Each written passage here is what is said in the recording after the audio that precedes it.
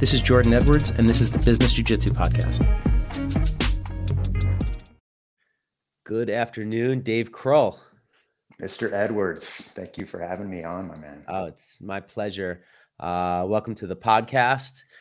Very excited to have you on today. I've been looking forward to it. It's been on the calendar for a good 6 weeks or so. So this has been a good start to January for me.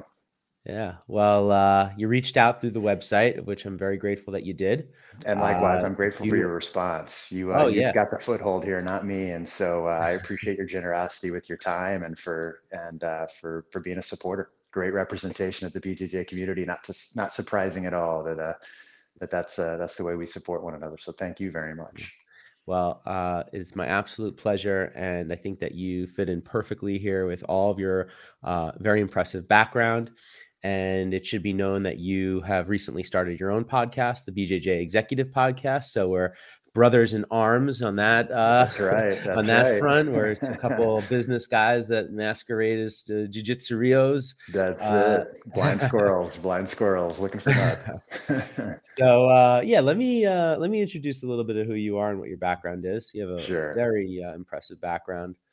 So Dave is an operationally focused financial executive with 20 plus years of progressive leadership experience in both distressed and stable environments. Dave's responsibilities include evaluating acquisition opportunities, capital raising, global structuring, tax accounting, and managing administrative functions for his organizations. Prior to joining Aero Capital Solutions, Dave was the chief financial officer of Red Aviation, a portfolio company of the Cap Street Group, where he was recruited to lead the company through its ongoing financial and operational restructuring efforts. Dave joined the Red Aviation after 8 years at Aero Turbine, Inc., a wholly owned subsidiary of AerCap, which was a New York Stock Exchange company, where he held multiple financial and commercial leadership roles, including over 4 years at the company's CFO. Prior to that, Dave held senior financial positions with Spirit Airlines, also a New York Stock Exchange company, Highland Capital, and multiple operational roles within the maintenance and engineering organizations of both American and Delta Airlines. Dave received his BS from Embry-Riddle Aeronautical University and his MBA from the University of Dallas, and is a former U.S. Marine. Dave, sincerely, thank you for your service. Thank you for your tax dollars. He is a resident of Austin, Texas, with his wife and 2 sons. Dave is a Brazilian Jiu-Jitsu brown belt, like myself, which we're excited to dig into more. Like I said, Dave found a good spot on the Business Jiu-Jitsu Podcast. He found his home with a great background like that. He fits in. I should also note that Dave is a teammate of a friend of the Business Jiu-Jitsu Podcast, former Navy SEAL JP Dinnell. Right. And JP now lives in Texas and is an executive with Echelon Front and was on the podcast a couple weeks ago. So, Dave, welcome to the podcast. Man, what a weird experience to hear that business bio read. You know, I don't actually think I've ever had it read out loud to me before. So, so how strange that is. You know, especially in the context of jiu-jitsu. But like you said, I mean, that's kind of the original common thread I suppose we would have had. And as I've come up through the business world, I mean, I've always tried to kind of hustle through jiu-jitsu as well. And that's what brought the BJJ Executive Podcast up was, you know, just trying to manage those inevitable opposing forces that come up in life. How do you build your career? How do you find time to stay on the mats? I struggled with it. And my hope is that by having conversations like these, people will find commonality, common ground, and realize that it's not that uncommon. And stick it out, throw some knees and elbows a little bit, you know, hang in there. Yeah. There's light at the end of the tunnel. There's no straight line to success, and there's certainly no straight line in business or in jiu-jitsu. And the more voices that people hear out there, I was actually just thinking about this earlier. There's one of the owners of my academy, an amazing black belt here in New York. His name is Matt Cully. He also is the founder of a grappling organization here on Long Island called Rise. Okay.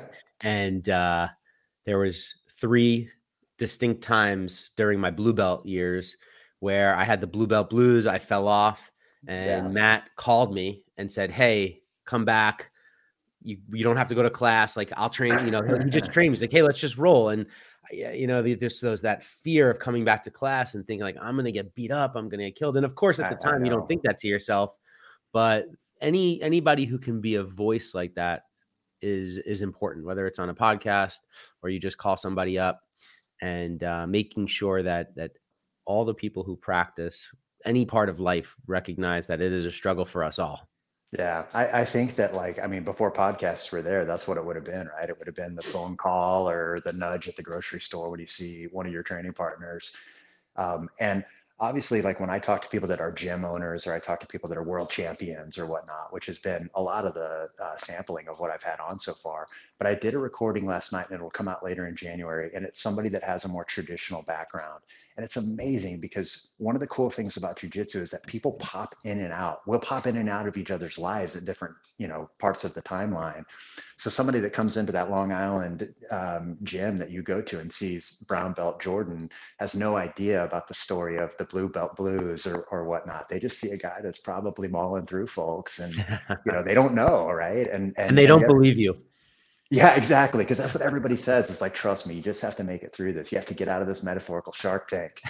And the more I talk to people that have similar journeys to us, which, by the way, as much as I would have loved to have been a 25-year-old world champion and sort of wreck the adult league or whatnot, that just wasn't my story, and Yeah, it isn't for so many other people. So, it's just a part of the journey, and I'm glad there are platforms like this that can draw parallels. And for me, if it hits one person and it encourages one person to make it to that next step and kind of get from trough to trough, and it's a supplement to their training. I think it's worth it. absolutely. So let's I think it's worth it. let's take it back a little bit to the beginning. Where did you grow up? Sure. I grew up in the Midwest. I'm a St. Louis guy, hardcore Cardinals fan, and the land of bricks and Budweiser. So, St. Louis, Missouri kid here. I left when I was 17. I listed in the Marine Corps right out of high school. Wow. Just kind of a dumb knuckle dragger. I didn't have any prestige associated with it at all. Had gone on family vacations and whatnot, but I'd never seen the Pacific Ocean until I landed in Marine Corps Recruit Depot, San Diego in February with my heavy coat and realized that there's palm trees and there's life outside of the winters and whatnot. Yeah. Um, and that's kind of my upbringing right there. I enlisted in the Marine Corps. I stayed in the Marine Corps for 5 years, and that's a big part of my DNA right there. Got out in 2000 before all the wars started and whatnot. Wow. So while JP and I share the mats, I mean, we don't share those same experiences that he had. I wouldn't even feel comfortable being in the same sentence as he is in terms of some of the actions and the heroism that he showed and is documented in some of the books that you've talked about in your podcast and in your book. Um, but that's kind of my upbringing. I got out. My wife and I were married in Okinawa, Japan. So my wife is a native Okinawan, which has always been kind of a fun part of our life. We have two kids. I have a son right now who's 23. He's living down in Florida, and then I have a son that's wrapping up high school here in the Dallas Fort Worth area. So Wow. You don't yeah, look old enough to have left the military before 9/11 and then have a 24-year-old. hey man, that's Thanks, jujitsu. jujitsu. Thanks, jujitsu. Exactly. Thanks, and a little bit of maybe some protein shakes along the way. That's Same, right. same with Did you grow you. up playing sports in St. Louis? Yeah, I was a baseball player, but I did a little bit of everything. When I got into high school, I kind of did the gamut of high school sports. Wrestled for a little bit, but not enough to consider myself anything other than probably a ball player. And what's ironic about it is both my kids never picked up a baseball glove or a baseball bat in their life. Wow. So yeah. So after you went to St. Louis and then went to the West Coast, where did you land after you left the military? So most of my time in the military was overseas. I mean, that was the reason I went in, is to be, kind of a deployed Marine. I mean, I had no desire to be stationed in Topeka, Kansas or anything like that. Like, I wanted to get out and go see things and go do things. So I was stationed in the Far East, based out of Okinawa, but had an opportunity to go all over the place. And the last year that I spent in the military, I came to the Dallas Fort Worth area. And essentially there was a joint reserve base concept that was being sort of piloted right out of the Clinton years. And they unmothballed a base in Fort Worth, had a few Marines that were there, and I had an opportunity to go be a part of it, which was a great segue into a more traditional life in the civilian world, and Yeah. being here in a major metroplex, lots of economic opportunity, lots of career options for somebody that was young and just trying to figure things out. Yeah. So that's kind of how I made it in and how I made it out, I suppose.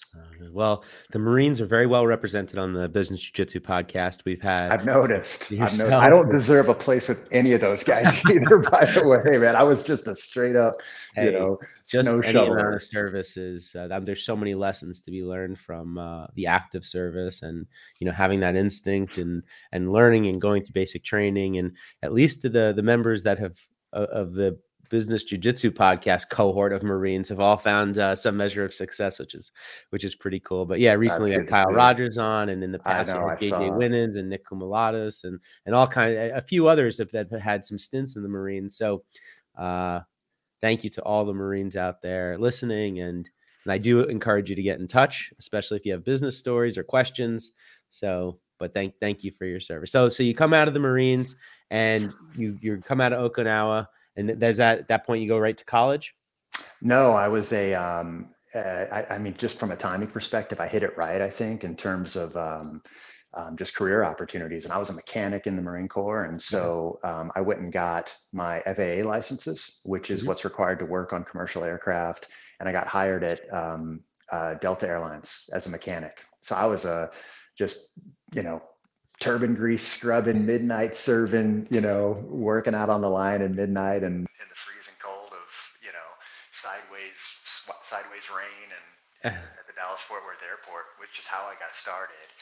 And then after September 11th, the airline industry, as you might remember, I mean, it just went through such a tumultuous ride. And so it really started rattling me up a little bit.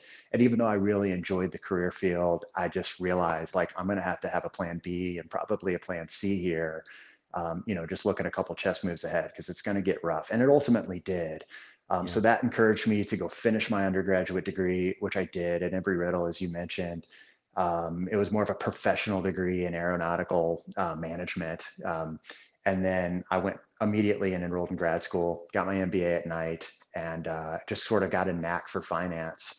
And from there, just sort of, kind of just knife fought my way up the ladder. Found a niche in as an analyst somewhere, and then just sought to outwork everybody I could find in my path. Had a lot of people that brought me up, but that's kind of the connection between the financial background that you talked so much about in the strange reading of my bio to, that midnight shift scrubbing turban grease out of your fingernails.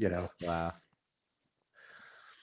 Yeah, somewhat of a non-traditional path, I suppose, but it's been It is. a You have a pleasure for me, and I've you have a enjoyed it. very interesting background coming out of the Marines and rising through finance and to the level of CFO.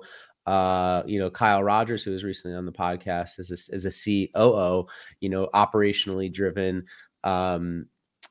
Even as an engineer, or how you said working on airplanes, you would think there's a lot of operational proficiency there, but to go the finance route, not to say that it doesn't happen. I'm sure there's plenty of Marines that have made their way into the finance community, but to rise to the level of CFO is quite impressive, and have done it at a few different organizations, especially publicly traded ones. The funny thing about it is, I mean, traditionally people think of CFOs because, people think of them as former public accountants or folks that come out of Big Four accounting, like from Price Waterhouse or Ernst & Young or whatever the case may be. They'll have backgrounds in like financial reporting or SEC reporting or something that has been the more traditional path.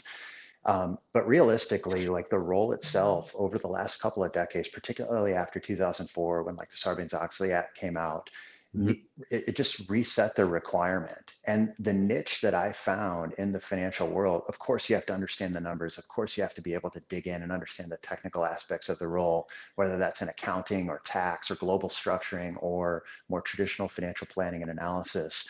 That's obviously, those are core attributes of it. But most importantly is the understanding of the economics of the business. And that comes from experience in the operation.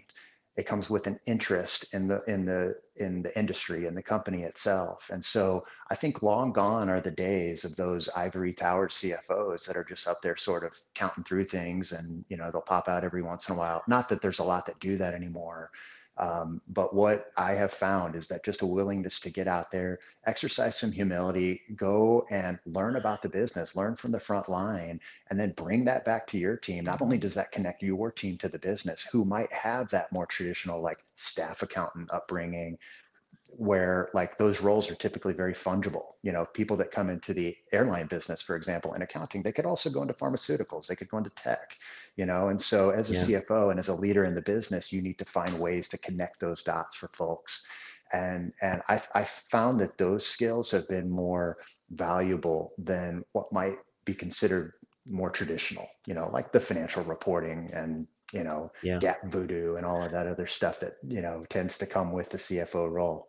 Yeah. Well, I'm glad that that we've gone down this path, and I'm glad that you're very conversational on it, because I think it's a good time to maybe stop and give people a little mentoring or tutoring on exactly where the CFO role has evolved. Let me set it up for you a little of what I've seen Sure. happen, and then what's happened at some of my businesses. So, people often think, like you said, oh, the CFO is a graduate of the accounting department, and you come up through the traditional accounting roles into the controller, and then the controller grows up into the CFO, and that does still happen a lot. Sure. Um, I Could be think very that as this, successful that way too. yeah, and I think that a lot of that is still very much accurate, and across many businesses. Except the thing is that as the tax code becomes more complex, and as the accounting role and the controller role keeps being built out more and more, filing for taxes is a very different discipline than the financing of a company, and 100%.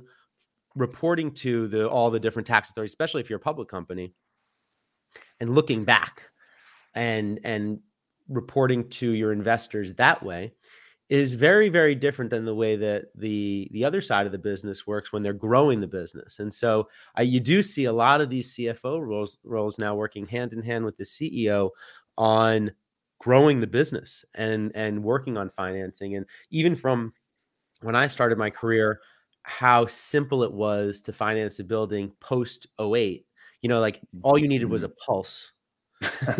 Yeah. And now, if I want to do the most simple financing, the volumes of paperwork, 3 years of tax returns for every entity I'm involved with. I own probably over 35 businesses now. So they want to see 3 years of Wow. tax returns for every entity I own. They want to see personal financial statements. They want to see every single bank account. The cash balance is 3 months. And so Yeah. you're talking about literally tens of thousands of pieces of paper to close a basic financing transaction. And so the more complicated they've made both of these disciplines, you've had to like separate it out. So I'm interested from your perspective, like coming up through that operationally minded role into the financial analyst role, like where is like the modern CFO, like where do you see the position going? Well, it's a good question. And oh gosh, in each one of the experiences that I've had, it's required a few different tools to be developed in my own tool belt. And because, like, for example, because I didn't have that traditional accounting upbringing, my first CFO role, like, I mean, it might have even been borderline irresponsible to have put me in it.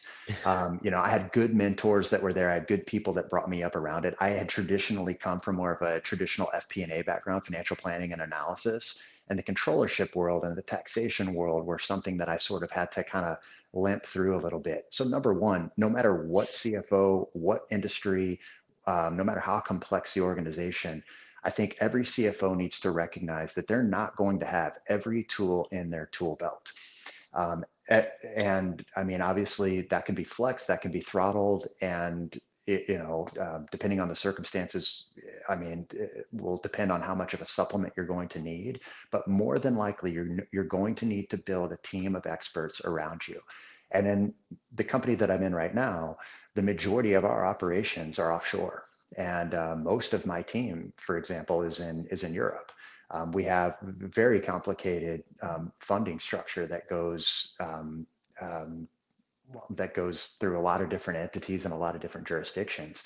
I'm not going to have developed that background, and it wouldn't have mattered if I had built my career up in public accounting and PwC through the traditional SEC reporting route or whatever. That's just not something that you're going to people focus on. There's subject matter experts there, and so I think for the modern CFO, no matter where you're at, that's probably the first thing that you need to take some stock on is what kind of tools do you need to put in your tool belt? Can you develop them, or do you need to have them developed around you? And then quickly start putting those supplements in place. And I've got a person that focuses exclusively on tax. I've got a person that came out of E&Y that is my controller and that I rely on. And it's up to me to make sure that I can speak the language and that I know the right thread to pull on and the right holes to poke at.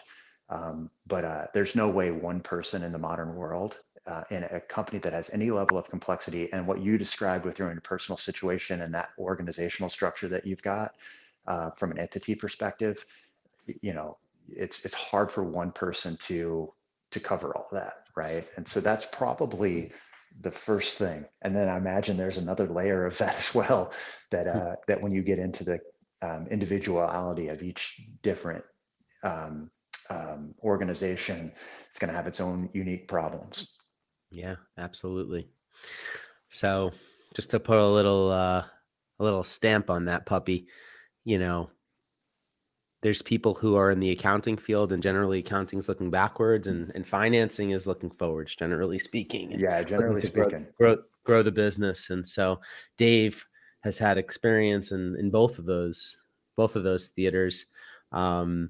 In my own career, I keep going back and getting more and more education in accounting and in finance, and just Oh, really?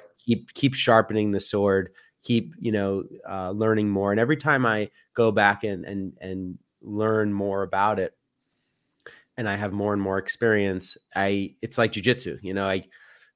I'm learning the same arm bar. I'm learning the same Yeah. escape, but I'm picking up new nuances on it and new details that have been so impactful in my life. And I just want to give a quick shout out right here to my professor at Harvard Business School online, which anybody can go and pick up his books, is Mihar Desai, Finance. And you could take his class. I think pretty sure you could do it for free. And he has a book called The Wisdom of Finance. And he Wow. talks about these principles, and he's got a couple great books on really, really easy to digest books on finance. So if you're interested in the finance role or in becoming a CFO one day, I absolutely, I'll put all the links in the comment section of this. But No, yeah, that's super interesting. And if I remember correctly, I mean, just from reading This Is It, your book, I mean, if I remember correctly, you sort of walked through a scenario in there where you either had an entry level accountant or somebody that wasn't quite up to the task, and then you elevated that role over time. So I'm kind of curious how that's yeah. panned out. I mean, it's been a few years since the book's been written and your Oh yeah. business has grown. So has So that been consistent with your experience? oh, absolutely. I mean, I've had a lot of on the ground trial by fire experience with the financing and the accounting of a business. And in all transparency, the first time I took accounting in my freshman year of college, I had to drop it mid semester because I was going to fail.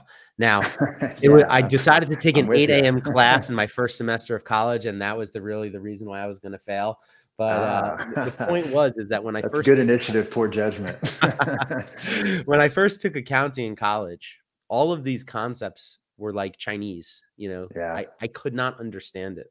Yeah, When they I can be went back and took irrational. accounting after I already was running a business, all the learnings were filtered through my own business experience. And so these Yeah. concepts went from being concepts and widgets to being through my own business. And I Yeah. understand it so much more. So much more. So when I was, They can be quite arbitrary otherwise. yeah. So what Dave's talking about is I told the story in my first book when I was growing mixology from one to its first probably 5 or 6 stores, my clothing business. And I hired over a 3-year period, I had 12 bookkeepers. And I had 12 crazy stories from all of those bookkeepers.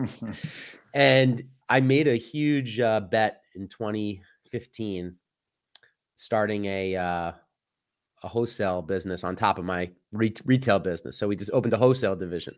Long story short, I lost $1 million in that business. It was devastating. I It's mean, I quite talk about severe. on this podcast. I don't sugarcoat the numbers for people. To some people, that sounds like no money. To other people, that's more money than they could ever conceive of. But Yeah. I was uh, I was about 30 at that time, and I took this huge risk, and I failed spectacularly. And my bookkeeper at the time was completely ill-equipped to help me with the complexities of the size of the business. And we had a big loss on the business that year, probably somewhere to the tune of like $400,000 or $500,000 total loss when you take all the divisions together. I knew I had to go out and get a controller, someone who could really help me with all the financial controls of the building, managing my payroll, managing my inventory properly. And so I had all this revenue, but the money was just leaking out of the bottom of the business. And it wasn't that we weren't doing well. It was that we were just, for example, this bookkeeper wrote a $26,000 check twice and just gave $26,000 away. I remember, and we caught it, but you can only imagine how many things I didn't catch because of Yeah, poor right. controls. Yeah. Statistically, if that's just randomly stumbled upon, I mean, yeah, Right. I'm sure there were a few other leaky And holes. so, yeah, so an early part of my philosophy in business came, I said, I don't have the budget right now to go out and hire someone who is going to be paid probably 3 or 4 times what that bookkeeper was going to get paid. It was going to be my biggest hire of all time. But what I said to myself was, if I hire the right person, they're going to save me many multiples of their salary. And so I worked with a recruiting firm, and I went out and I hired a really great controller. He's still my right-hand man to this day. He's Yeah, actually he's now got a the cameo CFO. in the book as well. I think he had a He's couple now the pages. CFO of our business. He grew up from controller Wow, to CFO, and he's an amazing guy, an amazing that is CFO. awesome. But in his first year of business, using fundamental financial controls, he saved our business over $1 million. And so we had Wow. a massive swing from about a $400,000 loss to a huge gain the next year. And the revenue didn't change all that much. It was just about planning the controllable expenses. And so, yeah, so Yeah. that's that story of my own experience, my early experiences with growing a business. And my dad always told me, he said, sales drive the business. Focus on the Yeah. sales. Focus on the sales. But it does get to a point where you really need to be very, very disciplined with your spending, because you can make 10 million bucks, but if you spend 10 million in one, Yeah. that's it. Yeah. So I've heard that story so many different times from different people as well. And I have a really good friend. He's a very successful entrepreneur and has put a humongous platform together that I won't go too deep into. But he started as just kind of a closet trader, and he was a buy low, sell high type business. It wasn't yeah, anything sexy. It was just something that needed to, kind of get an account going. And he had an accountant, and he used QuickBooks. And so, he said the accountant was just super focused on getting QuickBooks, getting QuickBooks, getting QuickBooks. And he said the story he'll tell, and paraphrased and shortened, is that, like, I had it open for a while, and then I just closed my laptop and said, if this is all I focus on right here, then I'm never going to go anywhere. I won't generate $1 to put in this thing. yep, And so that's the lesson for CFOs as well, is that, like, I don't work at an accounting company, like, we have a commercial premise, and it's important for the CFO to understand that, find a way to support that, and then also build the team up underneath it. Like, if your staff accountant doesn't understand that as well, we're not there to produce financials. That's a byproduct. That's a consequence. yeah. And so sometimes that's a tough culture to mix in. And I've never been a CEO. I'm not a founder. I'm not a successful entrepreneur like you are. And so, I've always looked up longingly and sort of, that's the next skill to build on. Is that something that, do you have a burning desire for the next chapter of your life? It's a part of it for sure. And my wife and I have done a few different things. We've got a small little holding company where we've done a couple different enterprises, but they've never taken off. And a lot of that has been a bit of the fear factor, and a bit Yeah. of the safety net as well. Like, it's easy to play it safe and be inside your comfort zone. So I, I stand just stand read this. by in the future. That might be there. Listen, I just read this great book. I finished it a day or two ago, and I put it up on Instagram. What's it And called? it's the Checklist Manifesto. You may have read it because it's I haven't. Is it in your book listed as one of the recommended, no, I or? just got it recommended to me recently, even though it's Okay. a couple years old. But the reason why it might be interesting for you, especially, is because it was a doctor who took the principles of airline pilots and their checklists over to the medical theater, Oh, and interesting. about how Okay. simple checklists help us avoid mistakes. Um, he has this great quote about entrepreneurs. He's talking about VCs finding great entrepreneurs to invest in. And he says, finding a good idea is apparently not all that hard. Finding an entrepreneur who can execute a good idea is a different matter entirely. One needs a person who can take an idea from proposal to reality, work the long hours, build a team, handle the pressures and setbacks, manage technical and people problems alike, and stick with the effort for years on end without getting distracted or going insane. Such people are rare and extremely hard to spot. And like when I read that about entrepreneurs, what I think of is jujitsu black belts. It's like, is it a Yeah, different description of being able to just stick it out and grind? And you think about how many people begin the journey and yeah, how few make it to the end. Or when I say, or just keep continuing, I should say, not even the end, but just continue down the yeah. path. Just hang in there. Yeah, Yeah. it's so true, so So true. where'd you start your Brazilian jiu-jitsu journey? Down in Fort Lauderdale, Florida, at under Pablo Popovich Mm-hmm. at the BJJ Center, I think is what it was Nice. called. Yeah, it was. ADCC legend. Yeah, big time. And he was on the mats. Wagner Rocha was there as Mm-hmm. well. He had originally started sort of a branch of the BJJ Center. So there were some just really big names back then. And of course, I was too dumb and naive to even realize what I had available to me. It just happened to be the closest to my house. And that was in 2007. And so do the math. I mean, that's almost 15 years, Yeah. and you know where I'm at now. So, I mean, there have been a lot of pauses that have happened along the way. And, Yeah. that's just part of the journey. It is. I started in 2009, and it's a long road, It especially when is. you're, not a young man, and you can dedicate your whole life to it and live on the mat, and I you have know. career and family and all the obligations. Today, I had a full day of meetings and calls, and I got at 10 a.m. I got a call from my son's school. Oh, he's sick. You have to come pick him up. My wife is a doctor. She couldn't do it, and the nanny wasn't available today, and that was it. I had to drop Yeah, everything I was doing in my life to go take care of my 4-year-old.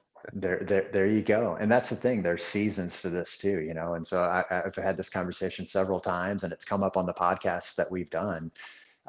In that, originally when I started the podcast, I mean, it was about kind of like achieving some balance with jujitsu as in a more prominent role because I felt like people had left it out. But sometimes it's the other way around. I mean, there's definitely a reciprocal to that. And the fulcrum always stays the same. It's just how you load it up. Sometimes people hyper focus on jujitsu and they end up burning themselves out. And then they also end up neglecting a career. They might neglect their family as well, which isn't a good recipe to longevity. Hmm. And as much as I would have loved, as I mentioned before, to have been that, 20-year-old stud that just, kind of, rocked the world and made a name in the competition scene, had I been that, I wouldn't be talking to you about business today. I wouldn't have all of the pleasures that come with being a husband and a father and having a family that I love. And Yeah. so, your cups are filled up different ways. And like, I think the conversations that we have about jujitsu and the stages of life that we're in right now, to me, I just want to keep that flame going. And there have been so many instances where it's almost just blown out and slipped out of my hands. And I've had people along the way that have brought me back up, that have pulled me back up, some of it on pure luck, some of it on pure timing. And I hope people hear those messages. And if you're 35 years old, if you've had your purple belt dusty in the closet for a while and you're afraid to get back into it, guess what? There are people that have felt that way as well, and Mhm. your blue belt blues, for example, like, why am I no good? Why can't I figure this out? Yeah. Believe the brown belt when he tells you, like after he's done, sort of turning you upside down and folding you in your laundry, hey, we all kind of go through that. So, Yeah.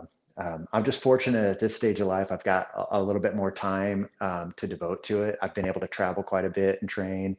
I've Mhm. been up to your neck of the woods a few times and trained up in Maine with the Origin crew Oh, and nice. Yeah. it's just Shout the out Pete Roberts, big time. friend of the podcast. And 100%. I watched his episode on a business jujitsu podcast, and Pete, whether he knows it or not, and whether he'll watch this or watch mine or not, was actually a big part of the inspiration for the BJJ Executive podcast. oh yeah. And what ultimately ended up happening, Jordan, was that I had wanted to kind of create some sort of platform for a long time, but maybe it was the business wiring. I don't know ultimately what kept dragging me down into this sort of commercial hole. And either I heard Pete say this or Pete might have mentioned it. I mean, Pete's been in a lot of different podcasts. And so sometimes you hear hours of somebody, even though you might not know them that well personally. But he mentioned part of the underlying premise for Origin in the first place was that he wanted to give something back to jujitsu. He's talked so much about the Deco and Alexi and how much they mean to him as a part of the, part of his journey. And it just sort of clicked, like there's a communal aspect to this. That doesn't have to be something that's got anything other than the ability to give back. And that's 100% what I want to be able to do, is just be a source of optimism and encouragement for folks that are out there that have gone through some of the struggles that I know I've been through and continue to go through, and I maybe haven't even graduated from the infancy of yet. I don't really know. But the more I talk about it, the more I realize that, man, we're all kind of in this little pot of boiling water, and it's just and sometimes it's just a matter of hanging on, let it cool off a little bit. So, yeah. Well, what I found is that when you make good decisions and you do good things in your life, more good things seem to come, and one of those good things is what you were just describing, which is, passing it on. Yeah. And it's one thing to go down the path of the journey, but my sensei always says, each one teach one. And, you're the act of teaching and the act of sharing makes you better anyway. Like it just helps you get better. And it is just impossible to get better at jiu-jitsu without great training partners and great teachers and mentors. And for sure, that common thread that you and I have found is that other people kind of want to talk about it too. It's like, oh, wait, I've had that experience also. And like yourself, I've had the opportunity to train all over the world. This year alone, I trained in Germany. I trained in Berlin. I was in Paris. Oh, wow. Been in Texas and Florida. Literally all over the world training jiu-jitsu at different places. I was just in St. Bart's with the BJJ Globetrotters guys. No kidding. That's amazing. Wherever I go, and I'm talking about now, I've been training. This is my 14th year I'm in training. I have, knock on wood, I have never once had a bad experience going into a gym. It has always been the same thing. And I think that's a testament to jiu-jitsu, like you're saying, paying it back to jiu-jitsu. I think that the art itself, there's something about it that when you're on that mat and you're training, you're so present and you're so locked in on what you're doing. Even guys, even if you're an asshole, while you're doing jiu-jitsu, jiu-jitsu's got you, I think. That's not always. True. I'm sure there's guys out there, there's the knuckleheads. I mean, I've seen them coming out of the gym, but they don't usually last very long. That's right. They usually have a way of getting flushed out. The other thing that I found, and I'm not sure if this was your experience in like Germany and France, for example, but like I lived in Japan for a bit. A couple of years ago, I went over there to study Japanese and take a little bit of a career break. And of course, I found a place to train immediately, because not only was it, important to me to just kind of keep the path going, but it was a great way to make friends and stay in shape and all of that other stuff. And the instruction was in Japanese for the most part. And what's funny is that after a while, I didn't even notice. Like it didn't matter, like we're all doing this. Nobody cared. I mean, like it was just, you have your lives in and outside of the gym, but I mean, like that is such a unique bond. And while you're rolling, I mean, you have that empty mindset that's just, I'm present in the problem that I've got in front of me, which is fill in the blank. It could be a hand in the collar. It could be something on top of you. I mean, there's just, there's innumerable answers to that issue, but that's what's beautiful about it. Absolutely love it. Yeah, the friendships are special, and I keep in touch with a lot of people all over the world that I've trained with a few times. They follow the podcast, they follow the social media, and for all the terrible things that social media has brought into our life and our people, it has its good things too. And that's one of the beautiful things, is being able to stay in touch with people of all different cultures from all over the world. Yes, when I was in Paris, just like you, it was in French. Really? All the people there. Presumably you can't speak French. I don't know. No, maybe the lesson was in French. Most of them did not speak any English whatsoever. There was one American expat a female that I was training with a little bit, but I mean, I probably rolled with 10, 15 guys that night, and there was very little English. Yeah. In Berlin, there was almost no German. It was really? completely in English. Berlin is a very international city, and English is one of the very, very common languages there, if not one of the most common languages. And so interesting Yeah, dichotomies there. But yeah, it going really all over the is. world and creating these friendships is a very powerful part of the art too. And I love being able to drop into a city. So I was in Berlin. My wife was running the Berlin Marathon. Oh, wow. Okay. We Good for her. landed, went into the hotel room. I was not in that room for more than 30 seconds. And I was like, I'm running to this class. I got to go. Yeah. Walked downstairs, called an Uber. 15 minutes later, I'm doing jujitsu. That's Like, awesome. how What better awesome way is that? to, that's amazing. I mean, what better way to get the jet lag out and all the airplane funk and all that other Oh, yeah. stuff than, sweat out some of that nasty airplane food, on the mats. I have Yeah. found that like when I go, for example, like I mentioned, I have a big component of my team that's in Ireland. I don't know if I actually Mhm. mentioned that or not, but I have a home gym in Dublin that I Yeah. go to because I'm just there so often. And when I first arrived, man, you want to talk about guys just going out of their way to make you feel welcomed. And I remember having a conversation with the professor, the person that owns that school, and shout out to Jungle BJJ in Dublin, on just like, hey, you know what? A lot of my early upbringing was traveling, and I didn't always have the best experience, but when I did, I remembered it, and that's the experience that I want to have here. And guess what? When I come back to Highland Village, Texas, and train at Double Five with Formiga, I mean, he brings that spirit to the mat. And when I see visitors come in, I mean, I want to emulate that as well. And Yeah. and so I mean, there's so much of a pay it forward and also a give it back. And it's not exclusive to jujitsu, but it is somewhat unique, and Yeah. it's persistent for sure. Can you talk a little bit about your academy and your professor and just maybe the scene, jujitsu scene in Austin right now and what's going Yeah, on? I'm actually in Dallas Fort Worth. Oh, I you're in had a Dallas. house in Okay. Austin. Yeah, Okay. yeah, and we've been a Dallas family for a long time. We've sort of been in between cities in a few different instances, but we are DFW residents, and I train at the Double Five Highland Village location, which is under Rafael Formiga. He's a fifth degree black belt under Andre Dedeco, which I think you've got some kind of a connection with, or have been Yeah. to some of the Dedeco seminars. Yeah. Um, JP, that's where I met JP. He did a okay. echelon front leadership training at the Deco's Academy. Oh, I And me see. and one of my Okay. buddies from Jiu-Jitsu, a guest on this, Michael Conacelli, who's a FDNY, we drove up. We left at 3 o'clock in the morning. We drove to Massachusetts. We did like a 8.5 hour day at the Decos. And then we drove back to New York. It was a very, Man, very long day. that's But amazing. yeah, shout That's out to amazing. Deco. What a guy. I mean, he 100%. puts his arm around you, makes you feel Dude, like, you're the only guy in the world. I mean, it's 100%. Like in a way, and I've talked to Formiga about this on several different occasions. Formiga and Dedeco have a relationship that has inspired me in ways that I never would have thought with jujitsu.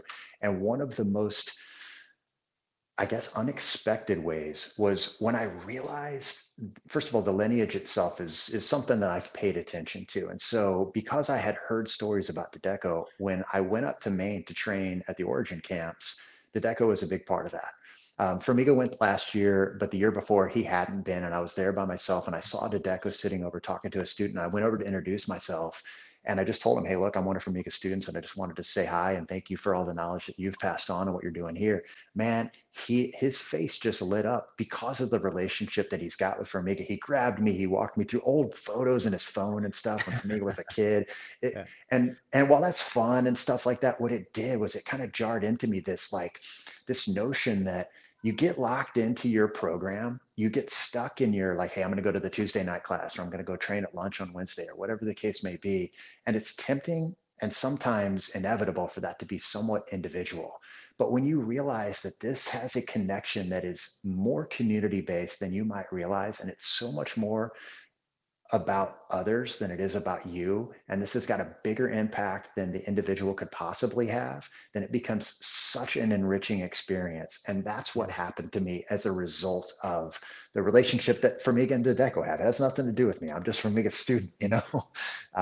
But it really jarred something into me, and as I talked to Formiga about it, I mean, at some point, like I would love to be able to teach jujitsu, and I hope I can emulate that as well and yeah, transmute that to my students, just like it's been to me. It's been one of the most unexpected and rewarding parts of jujitsu that I've had so far. All the moves, all the fun fitness stuff, all that stuff aside, I mean, the more yeah. spiritual and emotional elements have been the most enriching and the most unexpected.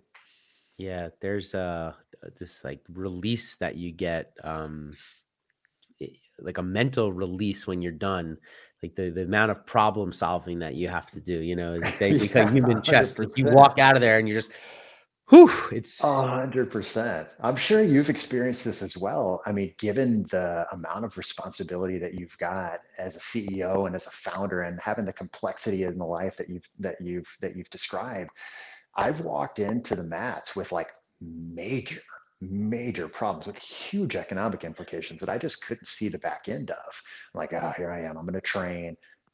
1.5 hours later, I mean, I am clear minded. And of course, the problem isn't solved, but the solution at least had a path. And I was able to untangle and I suppose detach enough in order to, see straight and clear, in order to kind of find the other side. It doesn't make the problem simpler, but it makes the solution a little bit more visible. And that is jujitsu. absolutely.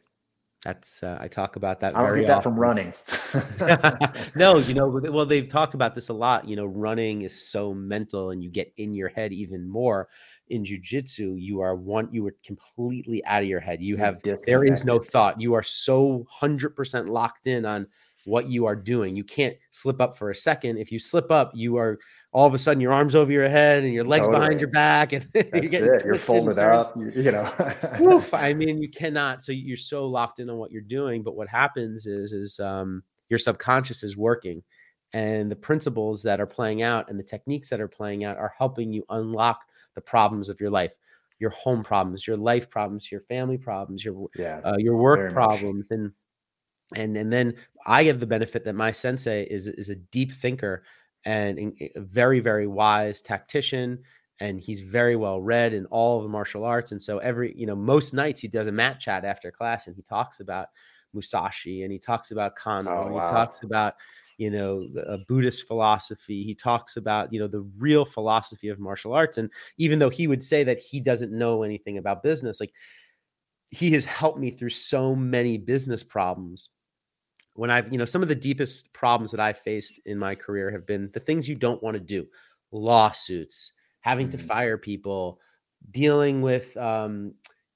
competitors. And so, like, you're dealing with these issues and you really don't hear people talk about these issues much. I mean, nobody gives you a yeah, playbook on how to deal with employment labor terms, ADA lawsuits, yeah. these, Becomes very binary, very black and yeah. white. And so you have to think about, like, what is the right thing and what is the wrong thing to do. And very often your first instinct is just like in jujitsu.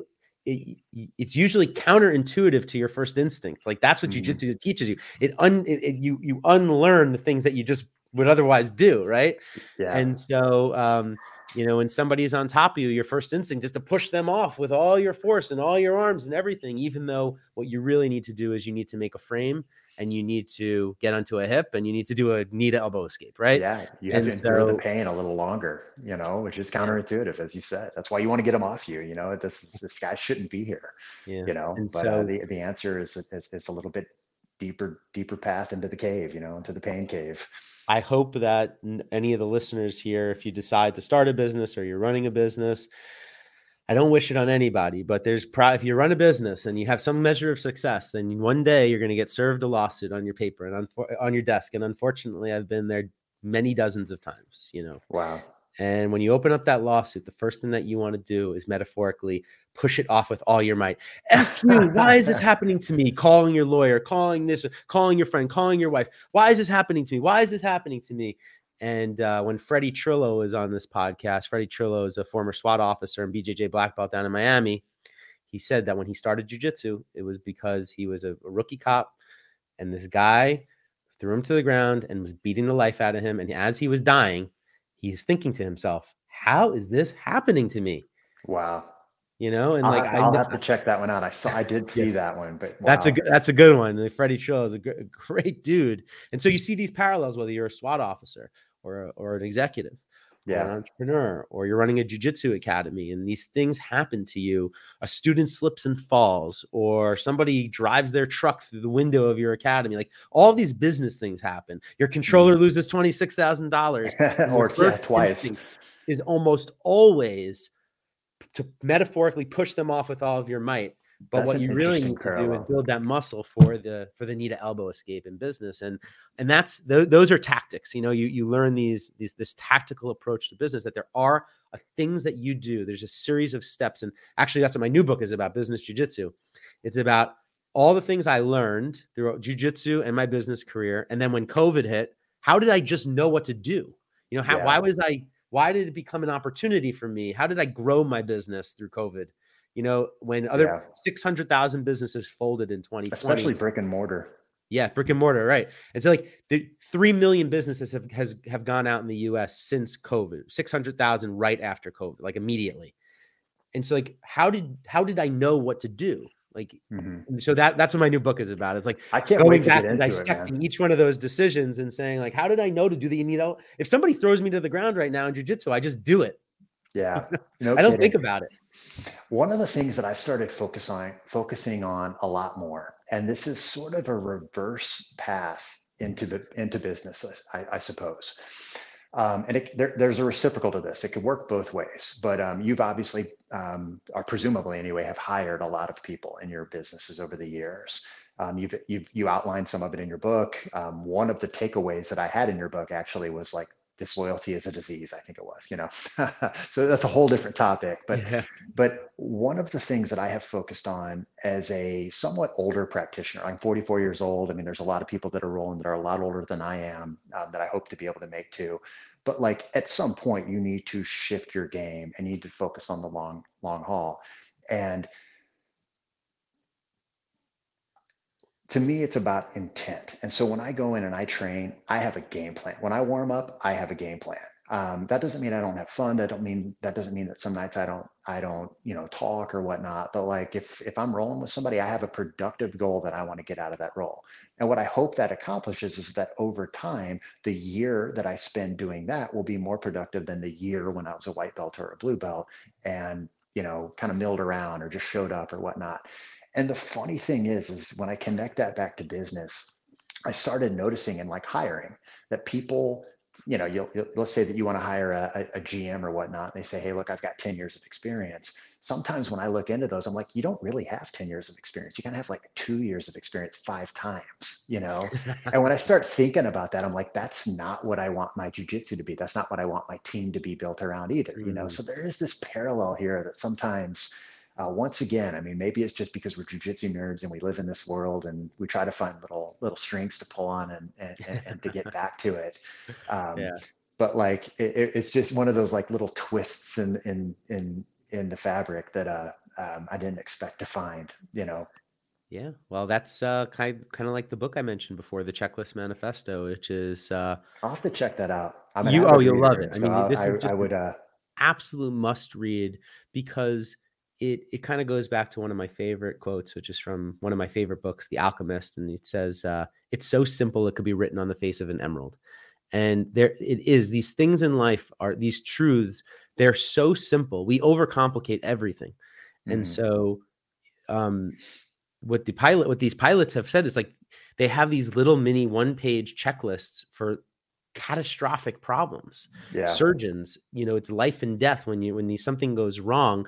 They're starting a surgery. These very, very, very simple checklists have.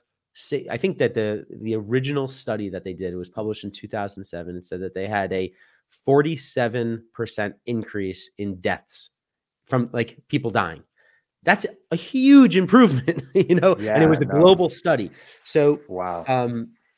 You can imagine that beginning your day, your business, or your jiu-jitsu practice with the same basic principle of having, intention.